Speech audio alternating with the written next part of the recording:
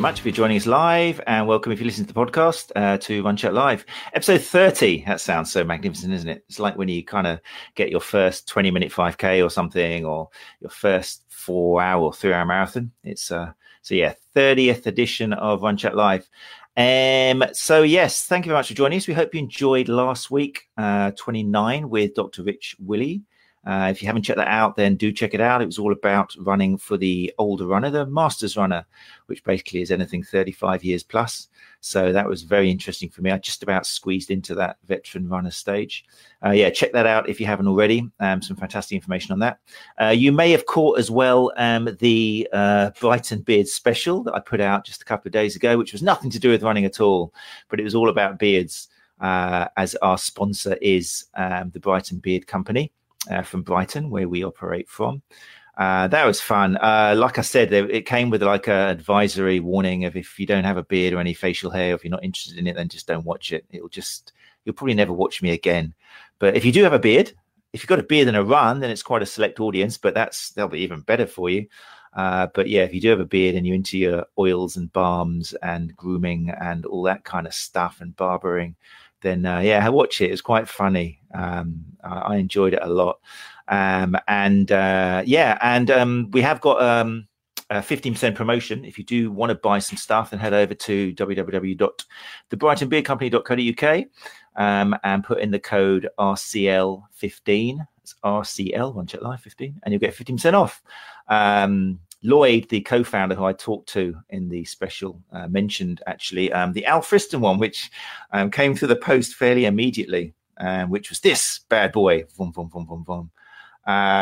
Again, if you're not into beard balms, then just switch off for a sec. But man, this stuff smells so good. It's like a drug, I swear. I had to look it up. It's bergamot and rose geranium. I went for a run this I've not sworn yet on this podcast, but if anything's going to make me swear, it's this. And it's not a marketing thing. It's just if you haven't got a beard. I went for a run this morning, and I swear it was only a 5K. It was literally 25 minutes, and I was smelling this bad boy all the way, just wafting up. It was amazing. Just check it out if you you'll know what I'm talking about if you're bearded and you like that sort of thing. Anyway. Enough talk of beards. So what have we got for you today? I'm very, very, very, very excited about today. It's going to be very run specific. Therapists, listen, because it'll be useful if you're looking after runners, because a lot of looking after injured runners is knowing, understanding training, understanding, being able to give advice, being able to forward that runner to a coach, recommending coaching. And as we'll see today, as we talk to our special guest, coaching does come into 5K. You know, there's something like 623 park runs all over the UK. And I wonder how many of them have actually considered seeing a coach to try and help them with that 5K. As soon as you do a half marathon or marathon, bam, you're online, you're looking for support, you're looking for help. But if you take the 5K seriously, and we'll see as we speak today with our guest that it can be a very, there's plenty of advantages of concentrating on your 5K properly. And then you can get some wonderful help from coaches. So who is this guest? Who is this man of mystery who's going to help me with this today? Well, it's none other than the founder and head coach at Runners Connect, Mr. Jeff Gaudet, who I have had the good fortune of knowing for a long time. I joined them as a contributor a couple of years after they started, I think, in 2013. They started 2011, I think, as a writer. Was very happy because they were and still are probably one of the most science-based, evidence-based resources out there for runners. You can see in the About section on their website, runnersconnect.net, they set up to try and help get rid of the myths, to clear things up for runners, to provide evidence, to get rid of the fads and help you out. And that's what, not just me, obviously I'm biased, but the other writing team have got on there. In their history, in the courses they have produced, they've had contributors including Brian Heiderscheit, Dr. Irene Davis, Pete Larson, Greg Lehman, myself. But I mean, I just say that because it makes me feel amazing to be in that list of people. But yeah, they've got some fantastic resources there, and it's all done in the name of evidence, which is what we're all about. So it gives me massive pleasure to introduce you and bring up the founder of Runners Connect, who's going to talk today about how to get your PB in the 5K distance. I'll give him this 5-second countdown.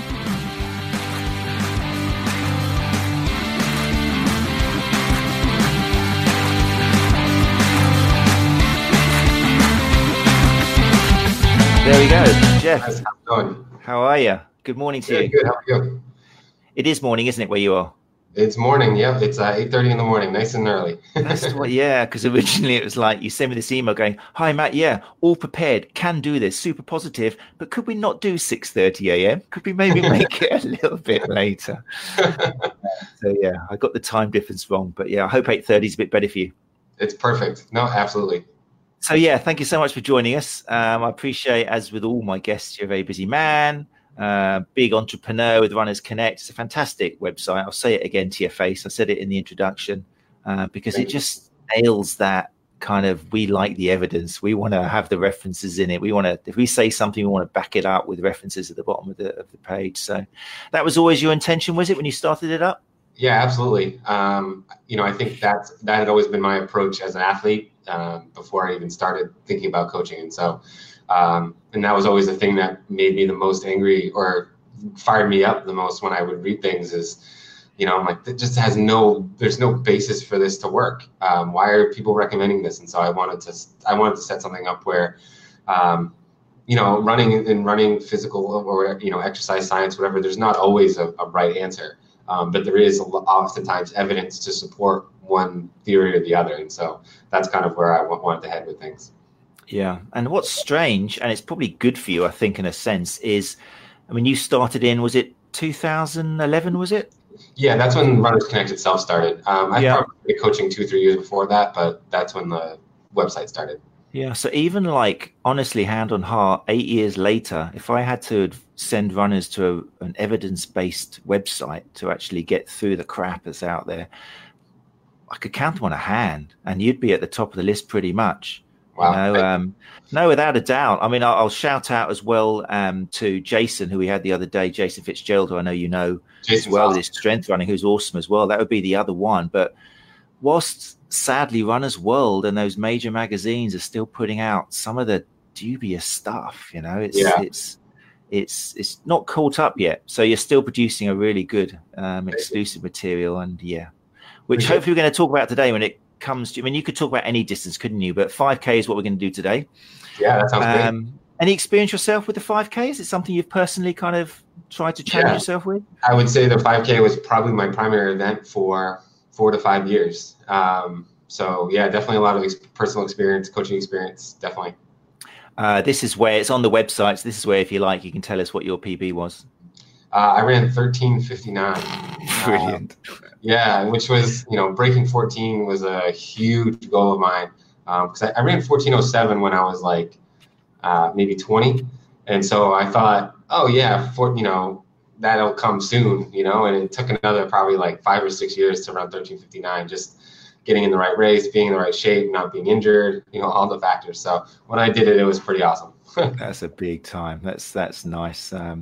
And that was Olympic trial, kind of the marathon you did. What was 2:22? Was that your marathon? Yep. Yeah. So the marathon, I didn't run quite as many. I only did, I think, 3 before injuries kind of took their toll. So the times don't really line up as much as they should. But the marathon's a different animal. Of course, yeah. I hasten to add that I'm the first to say that just because a coach or a therapist has a fantastic kind of history in terms of personal best, it doesn't automatically make them an expert. There's some fantastically fast runners who are terrible coaches out there. Absolutely. But when we do get that combination of has been there, run their heart out, got amazing times, and they're evidence-based, then that's probably what makes, I think, Runners Connect and kind of your team very special and stand out. You've got both happening, so it's great. So let's jump in with the 5K. Where should we start? Well, we've already kind of started contrasting between the 5K and the marathon. You look after all distances, don't you, on the website, Runners Connect? Yeah. Yep, we do everything from 5K to the ultra. Do you think, what sort of proportion of people are actually taking the 5K seriously? Yeah, it's a pretty small percentage. Really, what you have is people that are just starting out and usually using the 5K as their first race, as their first goal. And then you have the more advanced athletes who understand the benefits of probably running the 5K and or have previous results where they want to get faster. But there's the great majority that are in the middle that really just feel like the half marathon and the marathon are the, kind of the crowning achievement of what it means to be a runner. And so look at those races. But I would say that if you look at runners who take things seriously, they would be just as impressed with a fast 5K time as they would be by a half marathon time. It takes definitely the same amount of dedication and effort to run a fast 5K as it does to run a half marathon. Yeah, without a doubt, it is strange because definitely within amongst the recreational runners, I mean, it's kind of cool because the 5K is a distance. We got the Couch to 5K. It's something you can plan. It can get you into running. So it's got plenty of advantages, but it seems to be kind of, like you say, dropped quite quickly and just a stepping stone. Whereas there's probably advantages for people hanging around a bit more at the 5K instead of going for that half and full, no? I would say 75% of runners would help themselves a lot if they did not jump to the half marathon or marathon so quickly. We see that all the time where runners are maybe running for about a year or maybe did the Couch to 5K. And then, over maybe a 16, 20 week period, 3 to 4 months, and then immediately want to go to the half marathon or the marathon. And that it's certainly doable, but you're not really doing yourself any favors by just as soon as you accomplish that 5K goal, jumping to the half and full, So, but unfortunately, I think society puts because I think people are more impressed, especially people that don't run, when you say, oh, I ran a marathon. Oh, how far is that? 42 kilometers, 26.2 miles. People look at that and say, oh my God, you run that far. Whereas when you think about a 5K, let's say you say, okay, well, I ran, 21, 22 minutes on the 5K. If you said to somebody, well, that means I ran 3 miles in a row or 5 kilometers in a row at 7 minutes a mile, or I can't do conversions in my head that well, but whatever it is for kilometers, that's super impressive too. And I think that's when you frame it to somebody like that, it makes the distance look a lot more special than just running 26 miles. Yeah, I mean it's in the UK at least. I think because we've got you've got park runs as well, haven't you? Just not as many in the States. Right, it's definitely not as popular. Yeah, I mean, I looked it up. I think there's about 35 or something across the States, and I mean, alone from here, if I ran 4 miles, I could probably get to about 7 park runs, which happen every Saturday morning. It's crazy. It's over 600 in the UK. Mm-hmm. And I think it's done great work. It's really a huge contributor towards getting people into running, and they call it an event instead of a race. They do time it, but it's all about just sharing inclusivity, which is fantastic. But I think one of the downsides of it is it has kind of made it, 5K, people do that every week. There's plenty of people who do the 5K. It's nothing. Mm-hmm. There's obviously the fast runners at the front who get some, pretty decent times.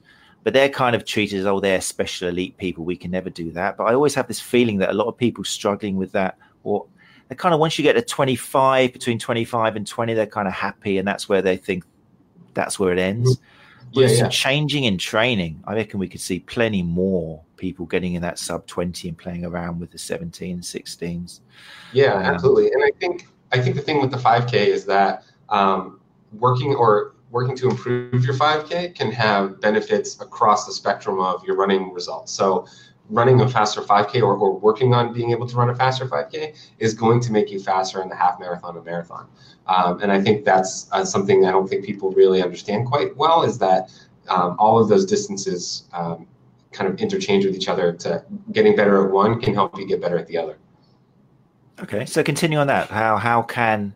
Yeah, so I like to use the analogy of opening window blinds. So if let's say we have all of your different physiological elements. So we have, just usually, simplistically, you have like your aerobic endurance, which would be what you use for the marathon. And then you have maybe your speed, which is what you use for a 5K. And obviously that's very simplistic. But if you look at a window blind, a lot of them have the two, you pull on the two cords. And if you pull on the two cords together, the whole window blind goes up pretty effortlessly.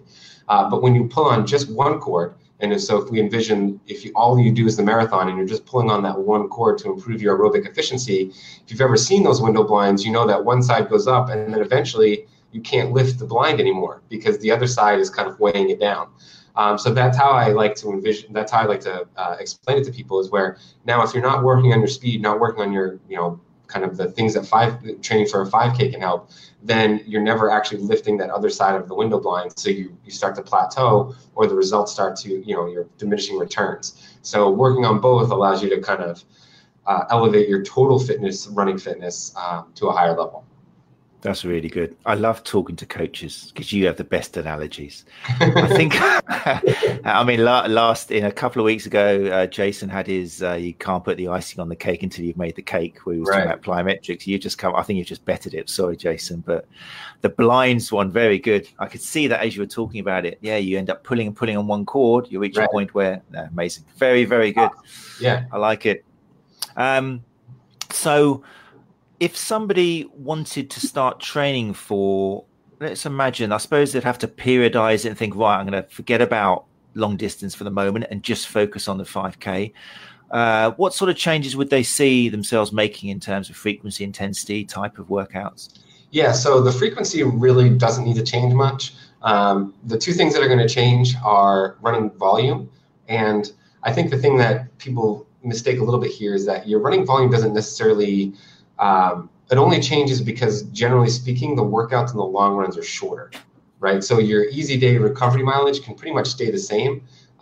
You might shorten it a little bit if you're a little bit more sore than you might normally be, but for the most part, that recovery mileage can stay the same. The two things that shorten are the long runs and then the workout. So, if you're doing a 5K workout, doing 5 to 8K of hard training interval sessions is a lot of work, whereas if you're training for the marathon, you might do 2 times 5K, 3 times 5K, something like that as a tempo workout.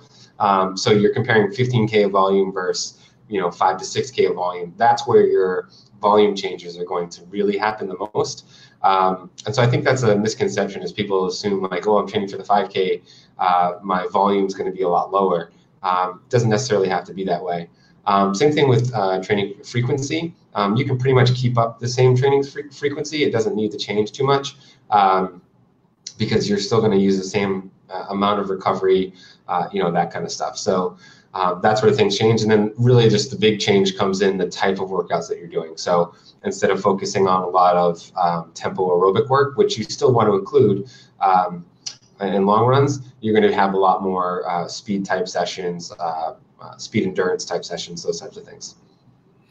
Yeah, I think sometimes that's what turns people off it. Somehow we've got to make intensity a little bit sexier. People love doing their long runs and going, oh, I ran kind of 15 miles today at conversational pace. So it wasn't exactly hard during.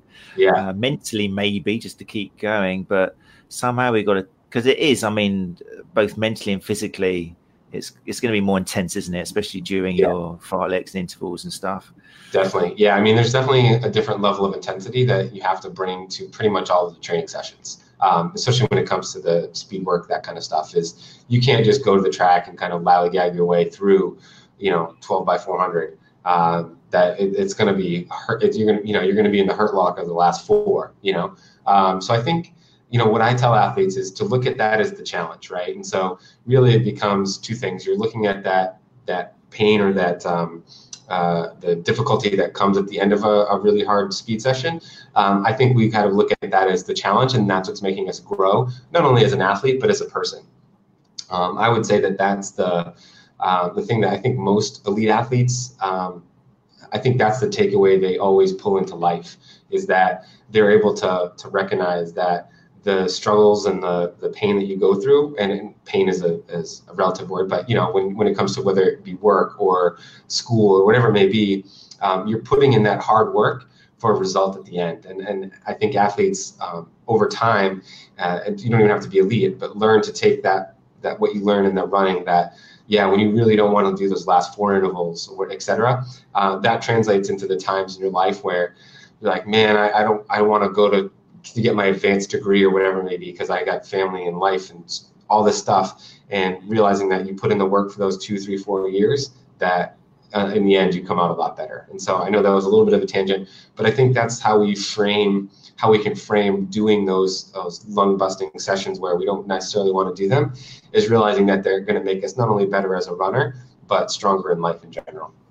That's good. I like that. Yeah. And that can be very useful, because I know, for example, I mean, when I see runners who are interested in increasing their or getting their PB and speeding up over the park run time, then one of the first things I ask is, have you ever considered going to the track? Have you considered joining a club? Because I think that's a kind of a fast ticket to it. You just change that chip, that environment. But we know that probably one of the attractions of runners, especially recreational, is you can do it by yourself. You disappear. You don't have to think. You go for that glorious run. And that's what people get from running. What about, so a lot of runners, they either feel intimidated and they think if I go to a track, I'm going to be kind of the slowest. Let's start with that. Have you come across runners who are a bit intimidated by the track, and do you have any solutions? Yeah, not only just the track, but running in general. Showing up to a group run, whether it be, no matter where it may be, showing up. So we do running retreats every year. We do 3 retreats a year, one in the fall, spring, and winter. And we get about 20 athletes for each retreat. But I would say that 60% of the athletes email me at some point before the retreat and say, I'm really scared that I'm going to be the slowest one there. Is this running retreat really for me? And, and I've coached group runs where we've had, 50 to 100 people. And again, 60, 70% of the runners will come up to me, beforehand and say, I'm really nervous and I'm going to be the slowest one. And there shouldn't be a fear in that, because runners are very welcoming. I've run very, very fast in my life, and I love talking and being around all runners. And I appreciate, one of the things we have to keep in mind with running is that running, no matter how fast you are, feels the same. So when I broke 14 minutes for the 5K, that elation that I experienced was the same thing that the person that had been struggling to break 20 minutes for the 5K felt when they finally did it, or when the guy that was trying to run 25 minutes finally did it after 2 or 3 years of trying. That feeling that you get is exactly the same. So it doesn't matter where your speed is. And so I think runners have to remember that nobody's judging anybody for being fast or slow. I think all runners appreciate how hard it is to run, how hard it is to put yourself out there and to put in the work. And we appreciate that whether you're running fast or slow. So I think that's the first thing people need to remember, is that runners are a very welcoming group. And I'm sure you can attest to that. Of all the clinics and group stuff that you've done, you've never had athletes say, oh, why is this person here? They're so slow. It's more, hey, this person's, maybe if they are struggling or something, it's like, hey, how can we help, make running a better experience for them? So I think that's the first thing to remember. And I think the second thing is that, everybody has to start somewhere. So just getting out there and doing it and putting the work, you're going to get faster no matter what. So I think those are 2 important lessons to keep in mind, but it's a very common fear that people have. Yeah, no, it's great. That's great advice. I don't know whether it's I don't want to generalize. I mean, I've been to your neck of the woods. I've been in San Diego, and I've hung out in California and Orange County. And you know what? I was surrounded by people who were smiling and really friendly the whole time to your face. In the UK, I do get runners coming to me going, I tried that club and it was horrible. It was, there was this comment or this face. Maybe it's their imagination, but I think in UK, some of the running clubs, maybe it's for the same reason, probably with trying to leave the whole of the European Union. It's kind of this riding the ships of the sea. And again, I might swear again, but sadly, a lot of my fellow countrymen do have this kind of superiority complex where we still think we're an empire. I think it happens a little bit in some of the classic clubs where you do get the people at the top wearing their 1980s running shorts and vest and kind of like thinking, this is for the elite, a bit like a golf club. So I think in the UK, maybe you do have to pick your club wisely, sadly. But that said, for every one that does stand out, there's another kind of 10 who will welcome you, tell you stories about when they were the slowest in the pack and how they worked their way up. So it's very true what you say. I just want to pre-warn UK runners that you could come across some. No, that's a good point. I think you make a good point there, and I've heard that and seen that. And I think that's just the idea of, like you said, just making sure that you find the right club, because just like anything, there could be a club they're designed to be for faster runners. That's the camaraderie that they have. That's the social dynamics of the group. And I don't think that's wrong if that's what it is, because there are other groups that are designed for whatever it may be. And so I think that's across life, whether it be, going to the gym or education wise. Like there are groups that are for people that are experts in the industry, and there are people that are, just beginners. So you're right. I think just need to look into kind of what group you're joining or where you're heading. That was a much more diplomatic response than mine. It's true. That's what I meant to say. In fact, when I edit this, I think I'm just, when I edit this, I'm just going to say what you just said. No, but because I look at it too, is, and I've, having been in the league, like I've always been really welcoming. And so, I think there's a way that, like, I could say to somebody, okay, like, hey, I don't think this group's for you because we're all going to be running really fast, and, you might be better served by another group, but it would never be a judgment on them for putting out there and trying. And and I would be upset if, as like you are, if I was in a group and somebody was looking down upon somebody that was just starting, rather than trying to help them and saying, hey, like, we're doing this, but you're going to be better served doing something else. Yeah. 99%. The apples stray sometimes, but in general, runners are great people. It only takes one. That's the problem. It only takes one jerk to ruin the experience for everybody, What about, because sometimes I get people who are adamant, I can tell from just the type of people they are, they're not ready to join a track, they're not ready. What changes can they make to their own running by themselves if they're kind of, how can they change their sessions to direct them more towards the needs of getting better at 5K? Yeah, so I think the thing is, you don't necessarily need a track.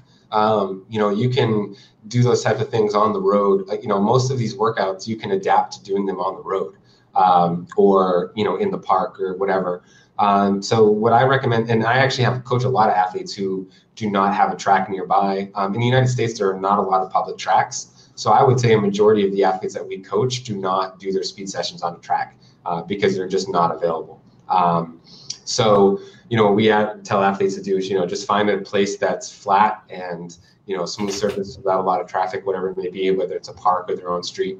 And then we, nowadays with the Garmin devices, that's what, Garmin, all the other measuring devices, people don't need to. But back in the day when I ran, we didn't have that fancy technology. So I would just mark out on the road 200 meters, 400 meters, 600, 800. And that's how I would do my sessions like that if I needed to. So if people are scared about going to the track, they can certainly find places that are a little bit more private and able to do the same exact workouts. Just, the track is nice, but it's not necessary.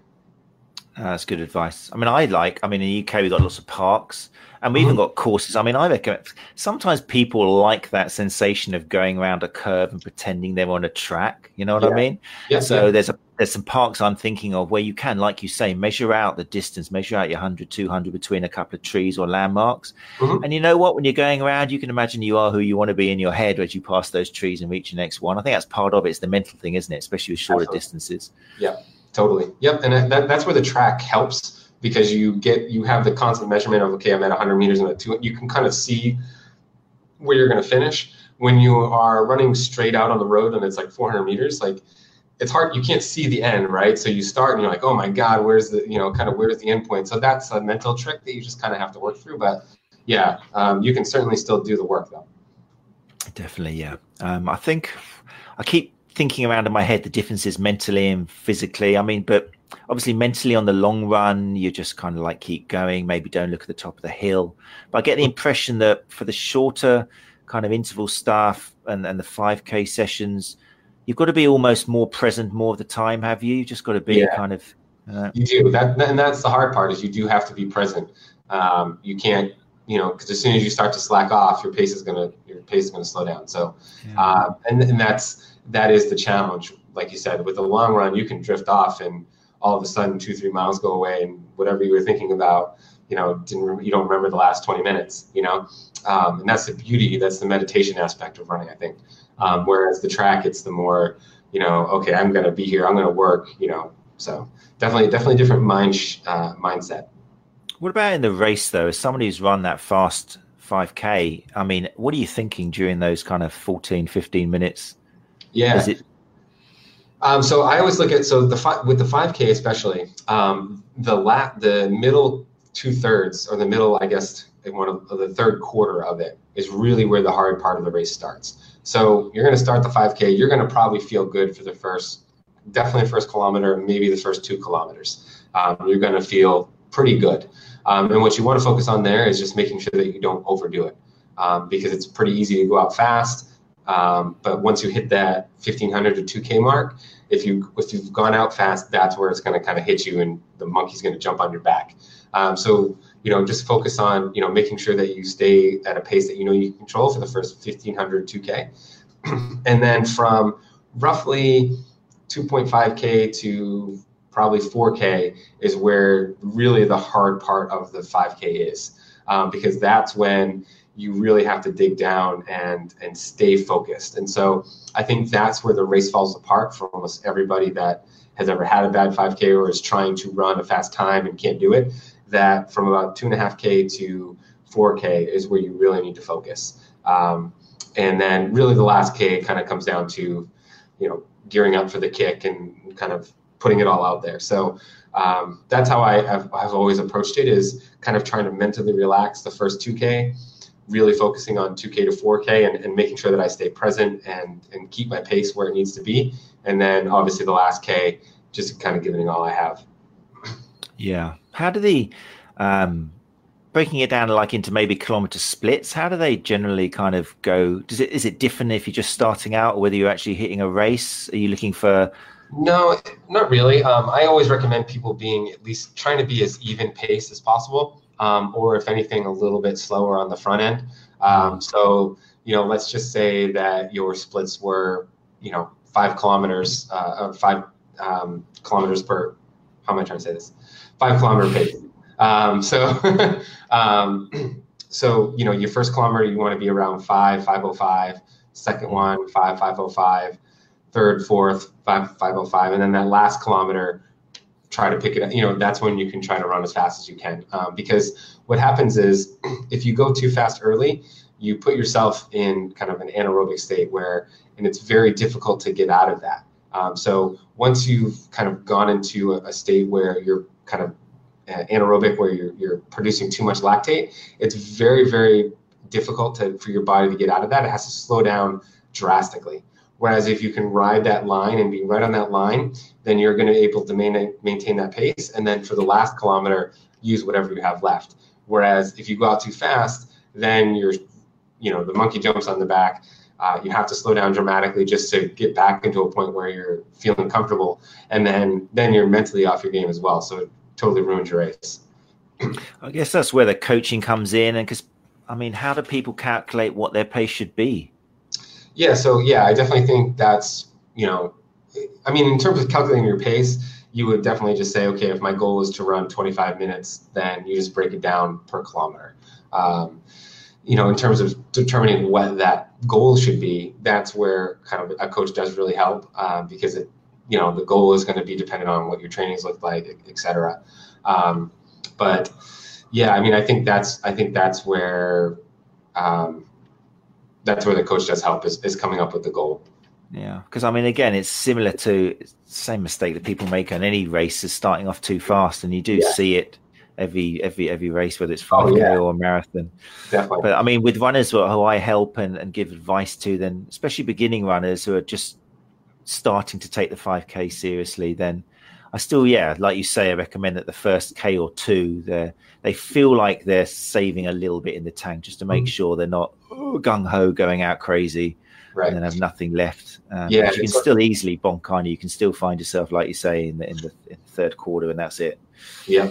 So I think the key to this is, and this is, I think, across anything you're doing in training or racing, is that you need to train for what you want to do on race day, right? So in this case, we're talking specifically about 2 things. One, starting out slower or maintaining, not going out fast. You can train to do that, right? So you can train yourself in your workouts to, one of the downfalls of having all these devices where we can, measure everything, right, is that we don't learn how to feel what it feels like to run faster than we're supposed to or slower than we're supposed to. We're just always looking at our watch. And so I think you can do workouts where you say, okay, well, I want to run this kilometer in 5 minutes, right? And so you turn off or don't look at your Garmin and you say, what does 5 kilometers feel like? What does that pace feel like? And, go out and do it and see how close you were. Were you slow? Were you fast? And then for the next kilometer, if you need to run a 5-minute pace, then you're going to do it again and see how you adjust, right? And you do that over a course of 10, 12, 14, 16 weeks, you're going to get better at it each and every time. So I think that's what I recommend to people is practicing it in training, just like you would any other thing. You can't go into a race and say, well, I've never practiced trying to run this pace before or slowing down, etc. I can't expect to do it on race day. That's really nice advice. Yeah, taking the watch off sometimes and just getting in touch with your body and knowing, what pace it feels like you're going. That's really cool. I like that a lot. How about types of sessions? I mean, do you still need the long run? Is that still advantageous for if you're? Yeah. So I definitely think you still need to have long runs, not super long. So what I would say with the long runs is you still need them, but you don't need them to be quite as long as you do for the half and marathon. And same with tempo sessions. You still need to include them, but they're just not as frequent and maybe not as intense. So maybe having a tempo session once every 2 weeks or once a week, but it's a little bit. It's not the main focus of your weekly workout. So you still need to include all the things because when we talk about 5K and even when we talk about the marathon, they're not independent when it comes to the physiology of the run, right? So you're relying on different, or I would say that the exercise physiological aspects are heavily slanted towards towards aerobic endurance versus speed, but that doesn't mean you're not using both, right? It's not a one or the other; it's a combination. So you need to work on both. Okay, interesting. And I think getting into the 5K type of workouts, I think there's a lot of common misconceptions when it comes to the 5K workouts that are going to be best for producing results. So here's like the example that I always like to use is I think when people run the 5K, they always assume I need more speed workouts, right? I need to be faster, and we typically do those workouts like maybe it's 12 times 400 meters with a 3-minute rest, something like that, a straight kind of VO2 max type workout. And what I always say to people is it's not always direct or exact, I should say maximum speed that you need to work on, right? So if we look at, let's say a 21-minute 5K runner, that's going to be, and I'm more familiar with minutes per mile, so I'm going to use that, but I hope it'll translate. That means, you need to be able to run about 7 minutes per mile to run that pace, right? But if you can run a 21, 30, 22-minute 5K pace, then you can probably run 400 meters in, probably 80 seconds, something around those lines, which is far faster than you need to be able to do to run far faster than 7-minute pace. Is that making sense? Yeah, definitely. Yeah. So your actual speed, or I guess you should say your maximum speed, is totally fine. You have enough speed to run a 21-minute 5K.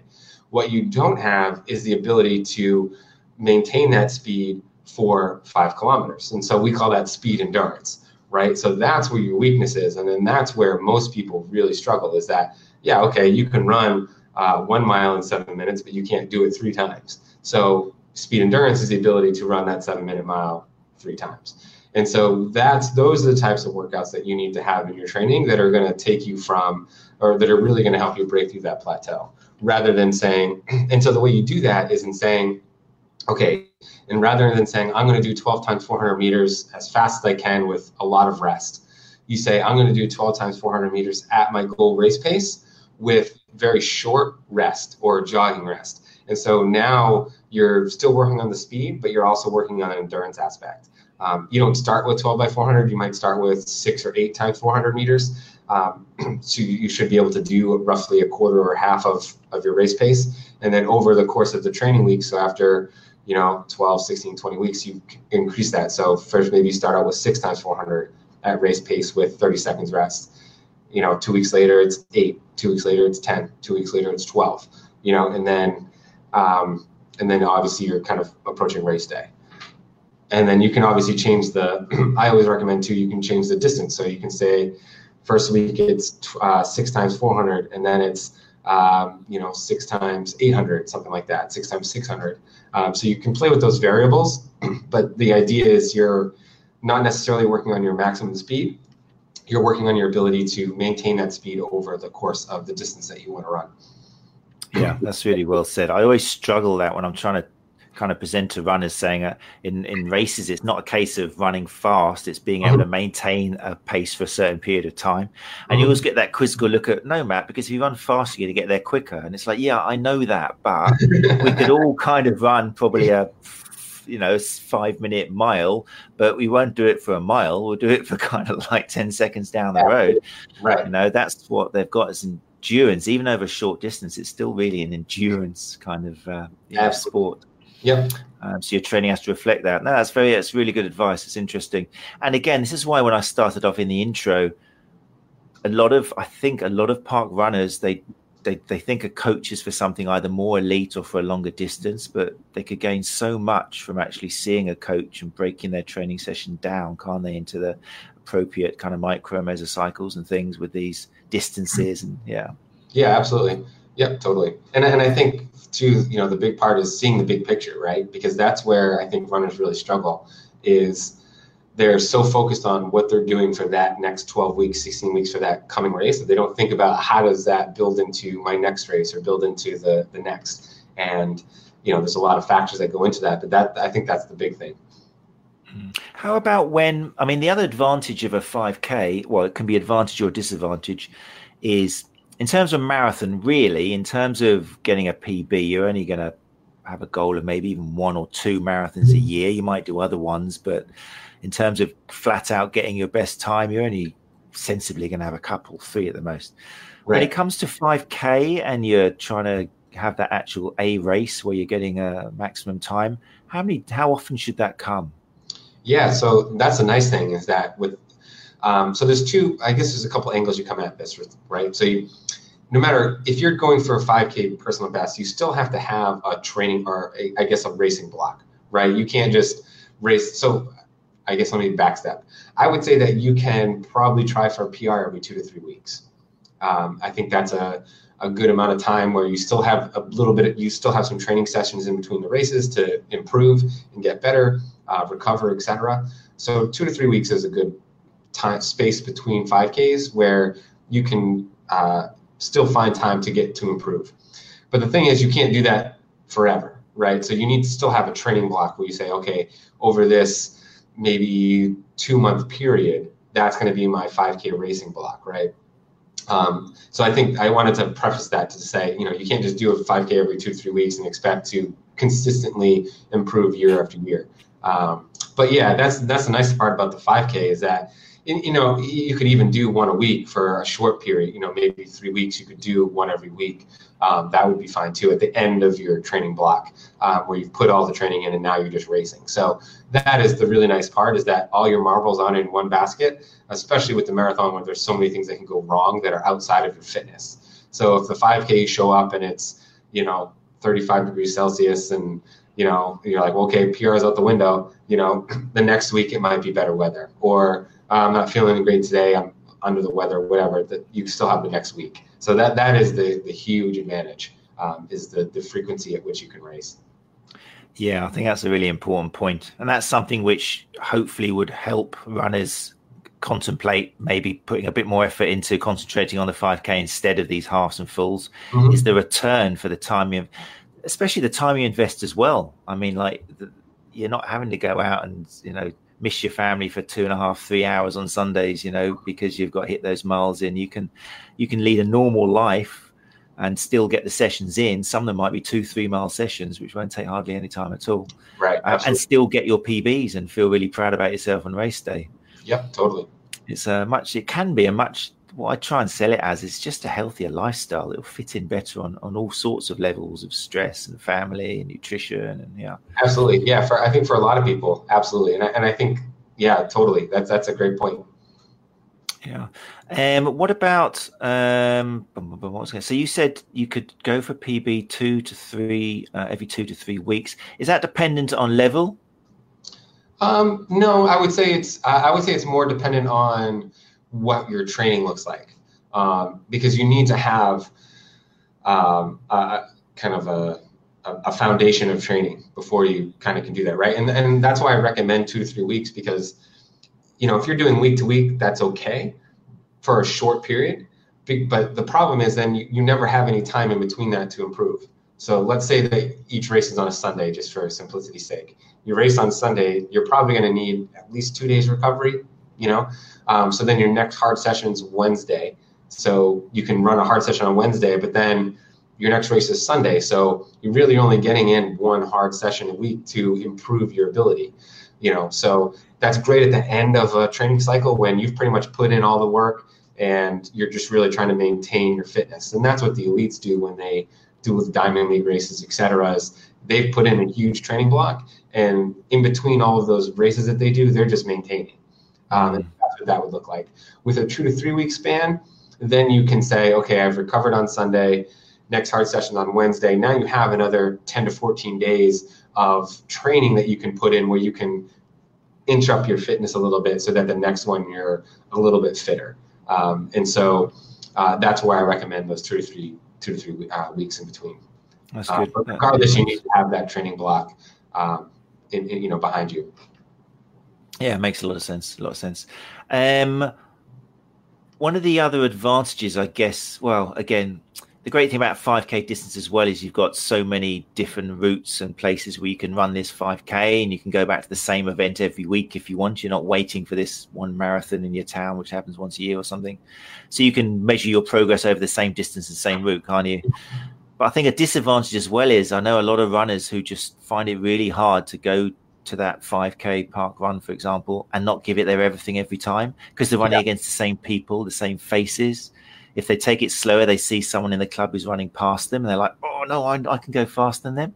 Any tips or advice, or do you just stay away from one particular route and save one route for your PB? Or what can you do? So I would say that, because this is the issue that we run in with a lot of athletes that do park runs, because we coach a lot of runners from the UK.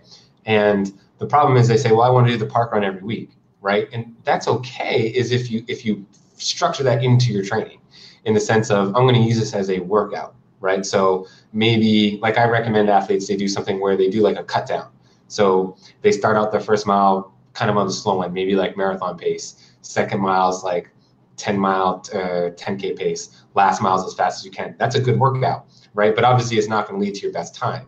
But if you're trying to go out there every week and run your fastest time, you're not going to ever get any better. Right. You're kind of missing a training session there. What I recommend to runners is either taking the ego out of it and saying, okay, you're right.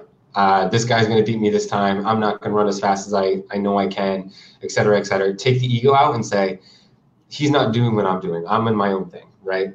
And I think that's the thing to remember about running is that it really should be about what does it do for me, right? The competitive aspect can be there, but it really should be deep down, I want to become a better runner for me, So I think that's one aspect, is just taking that part out of it. And second, like you mentioned, is if there is a competition factor there that really either motivates you or makes it difficult for you to not race as fast as you can, just find another location or find something else you can do that you don't have to go back to that specific one every week. And you can just go during the weeks where you are giving it your all. Yeah, I think it does inside from, again, knowing so many runners who do park run, I can't think of one who would do the first K at marathon pace. It's just like they'd be crying. You'd have to hold them back on bungee cords or something. But my advice normally to them is you're not going to be able to run your regular park run at a slower pace. It's going to, first, it's not going to be fun for you. Two, whether you stick to the plan is not going to happen. So yeah, I tend to say to people, look, either just go to a different park run where everyone knows that at that park run you're a training runner. You're not going for your PB in that park run. You've got nothing to prove. But then also I think the advantage is if you've got one route which is for your PB, then it kind of increases that. Imagine you're doing it every 3 weeks. Right. Then it increases that kind of desire inside of a release where you're actually at race day. Yeah, totally. Which can help performance as well. But it's tricky because I don't know about in the States, but in the UK, it's such a socially ingrained thing. Again, this is the pros and cons of park run. Social aspect is so huge. And every week, people look forward to being able to show off to themselves, but also to their friends. Yep, absolutely. It's not a bad thing. That's what gives them the stimulus to do it, which is great. Right. But I think what we're learning from this is if you really want to get a PB, then you got to change the chip. You can't show off every week, can you? Yeah. And I think one thing that I have said to people that are in the same situation is, okay, look, you can approach it your way and you can run as hard as you can every week at your park run, and you're going to stay at this level, right? I can pretty much guarantee that, or, incrementally get better, right? Or you can say, okay, I'm going to check my ego at the door, maybe not show up every week, whatever it may be, but I'm going to implement the right advice. And what that means is that in 3-4 months, you're going to be here. You're going to be significantly better than you were here. So you can either stay at that place and keep struggling, or you can just kick some ass and, get where you want to go if you just restrain yourself a little bit. So I think that's kind of how I like to present it to people is like, hey, give me 3-4 months here. And I'm going to put you at a different level to the point where you're going to look back at your old self and all of your old competitors and say, oh man, I'm kicking your butt now. Give yourself that time, or you can beat your head against the wall, which many runners do. Exactly. I think this is again where the online coaching and, for example, Runners Connect can help so much, where you've got that big brother's watching you kind of thing. You've got to report back. You've got to tell someone what you did. I think one of the appeals, because I'm thinking of like one runner in particular, who I won't name, but he gets emails. I see him and he's like, oh yeah, Jeff told me off because I did this, or I shouldn't have done that, and Jeff's mad at me. And I've said to Jeff, I'm feeling tired. So Jeff's kind of said, okay, right, we'll bring it. And it's kind of this personal relationship. And I think it is a big brother thing, where I think that's a really good way of training and getting the best out of your sessions, where you've got to sign in, report, tell someone what you did, and they're going to tell you off if you did bad, or they're going to animate you. And especially if they're doing it in American accent, which I suppose you can type an American accent, let's leave the eagle at the door. I mean, that's an expression which would just kind of like tell any runner in the UK what to do. It's great. But yeah. And I think the other big aspect of it too is, having the confidence that you have a plan. Right. So like I said, my example there was, if you put in the work, 3 months later, you're going to get better. It's difficult to keep up with that when you don't see yourself making the progress. Right. Or, because especially you're going to go through sessions, ups and downs. It's difficult to stay on that track when you say, man, am I really getting any better here? Like, it's easy to, if you don't have a coach, to say, okay, I'm going to go back to the latest fad. I talked to this guy at the park run, and he said he does this workout, and I'm going to do that now too. And it's tough to not listen to those things when you don't have a coach, because you just keep doubting yourself. That's something that helps a lot, is just having that. Okay, I'm going to put my trust in this plan, and and once you've been working with a coach for a while and you've seen results, like, it's much easier to trust even bigger jumps in your belief of kind of what's going on, but that helps a lot. Yeah, definitely. It's good. I would definitely want to see after this. You have to let me know. I want to know if there's a surge of UK park runners who've signed up to runnersconnect.net and then we'll keep track of their results. No, I'm sold. I'm just hoping that listeners and therapists as well, because another thing we haven't really got that much time to talk about, but in clinic, I very rarely see people injured who have got injured by doing park run. It's just the injury rate seems to be less, and it kind of makes sense when you look at the majority of injuries are caused by overload and over repetition. But you could almost say that you're probably going to get less injuries if you just focus on 5K distance. Would you say that's fair? So, you know what, Matt, I'm actually going to disagree with you on that one. Oh, good. I know you're going to appreciate that, because I think he always likes the debate. So the reason I disagree is that I think the injury rates are about the same. And the reason is you get different types of injuries. So like you said, with the marathon, half marathon, you're going to get a lot of overuse injuries, and that's going to be kind of primarily what you deal with. But I think with the 5K and shorter distances, you're going to get a lot. What I see happen is people get more acute injuries, muscle pulls, not necessarily tears, but can be tears, but things that are more acute, because what happens is people. Here's a difficult thing about the 5K, and this goes back to our talk about speed and that kind of thing, is you are able to run a lot faster than potentially what your body is ready for. So, when we look at our metabolic system, we may be able to go out and run a 5-minute mile pace right, metabolically for 200, 300, 400 meters. But if we don't do that often, if we don't prepare ourselves kind of with a foundation first, then when our body goes to do that, our calves, our hamstrings, they are not ready for that. They are not ready for running those types of pace, and so that's when you get those acute injuries. Same thing with the 5K. It's a lot easier to go faster. So if I said to you, I'm going to go and run 12 by 400 meters at X pace, it's very easy for runners to say, well, X pace, I can run faster than that, and you do it, but your body's not ready for it. So you're going to get those more acute injuries. So that's where I would say that the injury rate would be about the same. Luckily, I would say, maybe not luckily, but with those more acute injuries, they tend to be a little easier to treat, right? If you pull your calf muscle, you pretty much just have to treat the calf. Once that gets better and stronger, you're pretty much able to get back to running. Whereas, if you have like overuse injuries, can be compensation from a myriad of different places. Now you got to start figuring out where it's coming from, that kind of stuff. So the rehab can be a lot longer. So that can be a little bit more difficult. But that's where I disagree. But I do think the injury rate itself can actually be a little bit higher when you take into account acute injuries. I can see that. I can see in the sense of maybe if you, start that fast interval too quickly or too suddenly, maybe, or you don't have appropriate warm up, or just I think a lot of it's just not having the foundation. Like, so you and I both talk a lot about the prep work, whether it be prehab, pre-run warm-ups, all that kind of stuff.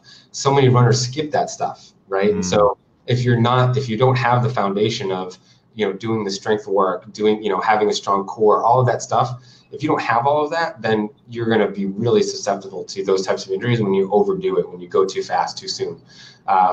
Same thing if you don't warm up properly, right? So how many runners just say, okay, well, I got 12 by 400 today. I'm going to maybe do a couple kilometer warm up and then get right into the workout, and not say, okay, I need to do, my lunge matrix, my pre-run stretching, all that kind of stuff. Like, they just skip that. And so that's where you're going to run into that a little bit more. Whereas hopefully, as we continue to educate people, that we'll do less and less of that. But I think that's something a lot of runners do.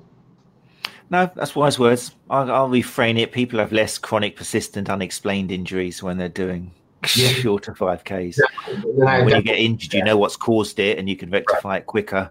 Yep. And take steps too. Yeah, that's cool. I like that. Thank you. Yep. Thank you for disagreeing with me. I like that. I figured you appreciate probably that. At first, I think, in 30 episodes. I like this. We'll start with something new. That's great. Well, look, where are we? 5:28 already. Damn, I wanted to talk about so much more.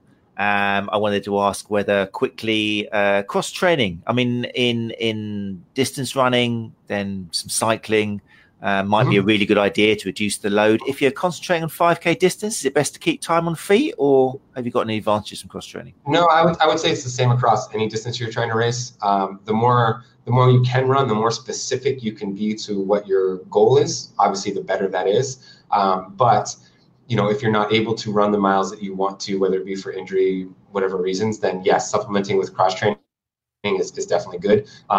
It's always good to be a better athlete. So, I look at cross training too as the strength work, all that kind of stuff. But even the aerobic cross training work can be good as well. Brilliant. Okay. Well, we run out of time, mate. But fortunately, everything we haven't talked about and everything that a 5K runner could want to know is all on the website, isn't it? You've got a fantastic blog selection. Thank you. You've got courses as well, which obviously people from around the world can do. It's all very online friendly. So anybody who wants either coaching or that just has to go to runnersconnect.net. Yep. Yeah, runnersconnect.net. The front page there will have a sign-up box. You can sign up and we'll send you a free course for whatever distance you're training for and over email. We also have the blog, so runnersconnect.net/blog. And then I think at the top of that section, there's we have guides for every race distance. So 5K to the ultra marathon. They give you different workouts, etc. So definitely check that out. That's great. Yeah, it's a really friendly website. It's good to see. And of course, you've got the podcast, which is still going strong with the lovely Steph. Yes. Yep. The podcast is fantastic. We do the weekly one where we interview people, and then we have a daily podcast actually as well, where each of our coaches kind of talks about a different topic for 7 to 10 minutes. either whatever's been on their own mind when it comes to training, or things that we're seeing in the community that people are struggling with, have questions, etc. So that's a fun one as well. Just as a quick, 5 to 10 minute listen. That's great. I didn't know about the 5 to 10 minute one. Is that available for everybody, or is that part of Running Connect members? It's run to the top, extra kick is what we call it. Oh, right. I'll have to look that out. I didn't realize. It's a lot of people like it on their daily runs, or queue them up for the weekend, and you get 30 minutes of episodes there. So that's pretty good. Oh, fantastic. I should look out for that. I'm definitely going to try and get Steph on the podcast, because she sounds like she's got a huge wealth of information, she does. Which I'd love to share. She was very entertaining, and it was a real pleasure it was lovely to be back on the Runners Connect podcast after kind of 4 or 5 years. To get a chance to talk about what had changed. That was really cool. I enjoyed that. Good. Really right, dude. Well, what I'm going to do then is thank you very much for your time. I'm going to chuck you down to the lobby again for a sec while I say goodbye to anyone who's watching and listening, and then I'll come back down and join you and say thank you. All right. Thanks, okay, mate. Thanks for coming along, Jeff Gaudette. Right, what a dude. How great. The voice of experience. Brilliant. Yes, like I say, details will be in the notes, but Runners Connect is a great website. There's so much value on it. Well, value, most of it's free. So the blogs, and there's a great team of writers there. The courses, I've looked through and definitely verified that their prime focus is on the evidence. So you're going to be in good hands. Hopefully in this episode, you can see the value of coaching, online coaching, especially when you've got a tangible goal you want to work towards. And that includes 5K. It's not all about just getting that marathon anymore. You can lead a much happier, healthier life, both in terms of the physiology. I still think there's less chance of getting a chronic issue through injury, but I didn't tell him that, because I didn't want to disagree with him. I can see him in the lobby laughing. But yeah, definitely the psychosocial elements, the living with other people. You're going to be a far less grumpy, more popular person if you're just doing short sessions during the week rather than disappearing for 2 hours, believe me. So yeah, thank you much as always for joining us. Tickets for the conference we mentioned, the RCL International Running Conference, are still available. That's on October 31st in Brighton, our hometown. So you can see details of that on rcl2019.eventbrite.com, or you can go to the website runchatlive.com. All details of all 10 speakers are on there. Thanks again to our sponsors, the Brighton Beard Company. Like I say, go check out the website, use the promo code RCL15 and you'll get 15% off, which is, I can't sing their praises enough. I'm still smelling this latest product, which they kindly send me. So yeah, check them out. Next week, let's come to that time again. Dun, dun, dun. What do we got? I'd be useless without my phone. Oh, you know what? I might have a break next week. Oh, I think I've got a break next week. How lovely. Keep an eye on the social media. I think I've got a holiday next week. I think I've left myself a gap. I knew after Jeff and the amount of information we had to download, I need a break. So yeah, enjoy this episode. You've got 2 weeks for it to soak in. And as always, leave us some comments. Let us know whether this has changed your image of a 5K. And if you do sign up with Runners Connect, then keep in contact. Let us know how it goes. Right, so that's it. Thank you very much once again. This has been episode 30 of Run Chat Live, and we'll say thank you and adios. You're listening to Run Chat Live podcast, putting the evidence back into running injury and performance.